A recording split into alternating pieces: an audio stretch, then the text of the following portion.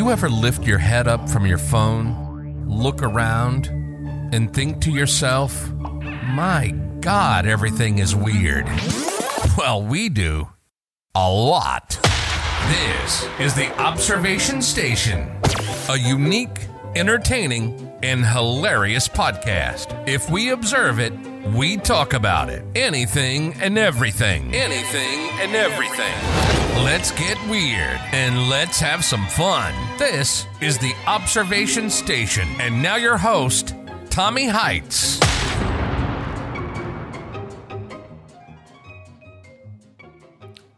Welcome back to the Observation Station. Folks, it's your host, Tommy Heights, steering today's conversation into an exciting lane, the world of luxury versus economy vehicles. So today that's going to be taking the fast lane and the budget track. Deep dive into luxury versus economy vehicles. So whether you're all about the glitz and performance or you lean towards value and efficiency, there's much to explore about our choices on the road.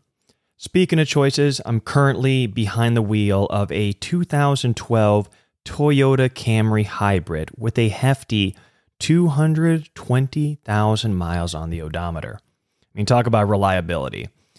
But as much as I love my trusty Camry, I'm also eyeing the future, especially considering the leaps in the safety features and technology. It'd probably be a little bit wiser here in maybe 2 years or something like that to get a vehicle with a backup camera, the lane assist and all this other stuff. It's actually pretty helpful. I've been in some vehicles and think, whoa, how do you not drive with this stuff? Especially as the years get on with the newer technology, that it's going to make it more and more safe to be on the road here. So let's also eye into the future here. Dive into what's going to set these automotive worlds apart and maybe help me and you decide which lane we might need to choose next. So, what defines luxury and economy vehicles? First up, let's paint the picture of luxury vehicles. Think Mercedes-Benz, BMW, Audi, Tesla, names that spell out status, advanced technology and comfort level that justifies their higher price tag. So it's not just the prestige, it's the innovation and quality they bring to the road. Then there's the economy lane, where the Camry firmly resides. Brands like Toyota, Honda, and Ford focus on value, fuel efficiency, and reliability. I mean, maybe that Ford F-150, that's kind of how I would like to put it. I used to have a Ford Taurus 04. Do not get it unless that's like all you can get, because the thing has some giddy up with a V6. Other than that, it's terrible gas mileage. Don't look at it as a reliable vehicle if you need to at least commute over 30 minutes to work. So if you think economical means bare bones, think again. The technology gap between luxury and economy is narrowing. It's making the features like touchscreen infotainment systems and advanced safety features more accessible than ever. One of the things, when I was a young guy, in 1999, I was in kindergarten. One of my classmates, their father had a Mercedes C-Class.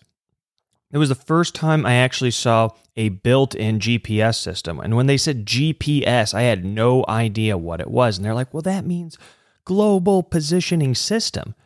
Never have heard of that.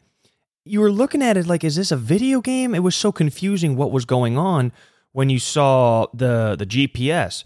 Now you think of it, oh my God, that is such a rudimentary thing that you're using.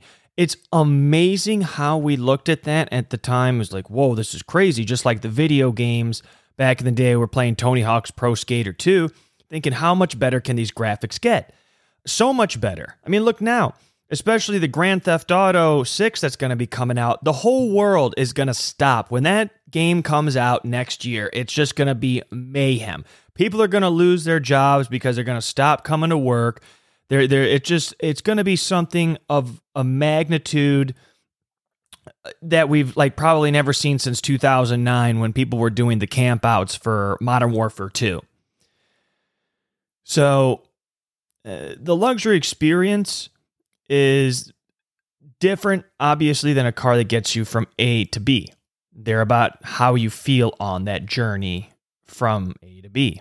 They offer a smoother ride, premium interiors, and cutting-edge technology for an unrivaled driving experience. And with performance to match their looks, luxury vehicles are about making a statement on every single level. Think about it like this. You have the people that like to drive a luxury vehicle, straight up just black, silver, white.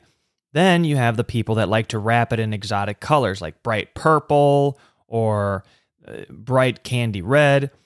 These are people that have different experiences that they want with their vehicle. Some want to show it off, some want to stay subtle, and it's more like a fine suit that you just know. But with the Mercedes, it's a little bit easier to see, the luxury vehicle, especially if it's a maintained car. And it's unrivaled in the driving experiences, like a Lexus LS, the large sedans. There's a reason you pay for these kinds of experiences. With the performance, it matches the looks. I mean, luxury vehicles are about making a statement on every single level. Let's not take this for granted here to say, oh, no, I like it for just the way it drives. Okay, that may be. But a lot of people just get a vehicle just because it makes them feel superior to others. And they may not even have it where it's an affordable option. It's just stretching the limit of their credit line to have something they barely can even afford the gas for.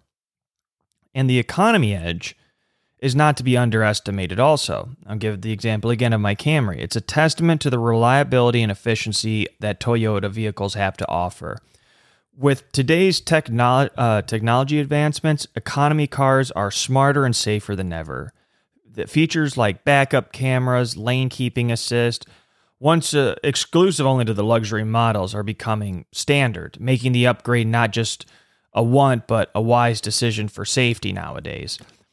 One of the coolest things I had seen, and this is, if anybody's listening and has a new car, they're like, Tommy, what are you talking about? Well, first off, I'm dealing with 2012 technology, so that's when I graduated high school. It's a very well-maintained vehicle. It's aged nicely. The paint has a couple of chips here and there.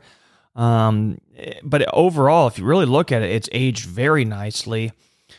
Just keep car washes and maintenance and whatnot. But it's not like a looker, but no Toyota really is a looker. So with what it is that I choose to do is really because I don't want to have it where there's a payment. A lot of people are broke just because they have the car payments, which is a depreciating liability on their banknote. Plus, you have to have insurance for it. Don't forget about that. So that's another thing. And when you have a car that is a luxury vehicle, the insurance goes up because it is a more expensive vehicle to insure. There's a lot of things that I'm thinking to myself, well, is this a vehicle for business purposes or personal purposes? Because then you can have it where I'm not a tax professional, but for instance, it could be looked at by an accountant. If you have a car for business purposes, you can write off the miles and do X, Y, and Z to make that actually a business asset, even though the car is going down in value. So choosing between luxury and economy, it's really making the choice. It's a preference. Some people want to have it where they lease the vehicle, some want to own. This is really the episodes between luxury and economy. It comes down to what you value most in your driving experience. For me, the reliability of my Camry has been unbeatable. But as the safety features evolve, the appeal of upgrading for those added protections become more compelling. Whether you're drawn to innovation of luxury vehicles or the value of technological strides in the economy sector, it's about finding the right fit for your lifestyle and safety needs. Look, you want to get into a Dodge Caravan? I've never seen a man that gets into one of those minivans and looks like, when he's by himself, a genuinely happy person. He might have it where his lady's on the side there and he's all like, hey, right, this is going to be awesome. Oh my God. Oh, I'm going to be paying a lot of money for this vacation. One of those things. You just never see a guy that's in a minivan just straight up smiling right next to you. It's always just some dude that's cutting you off aggressively, and it's always the dude. You never see a lady in a minivan. That's one thing, cutting you off aggressively. It's always the dude. I mean, no dude ever.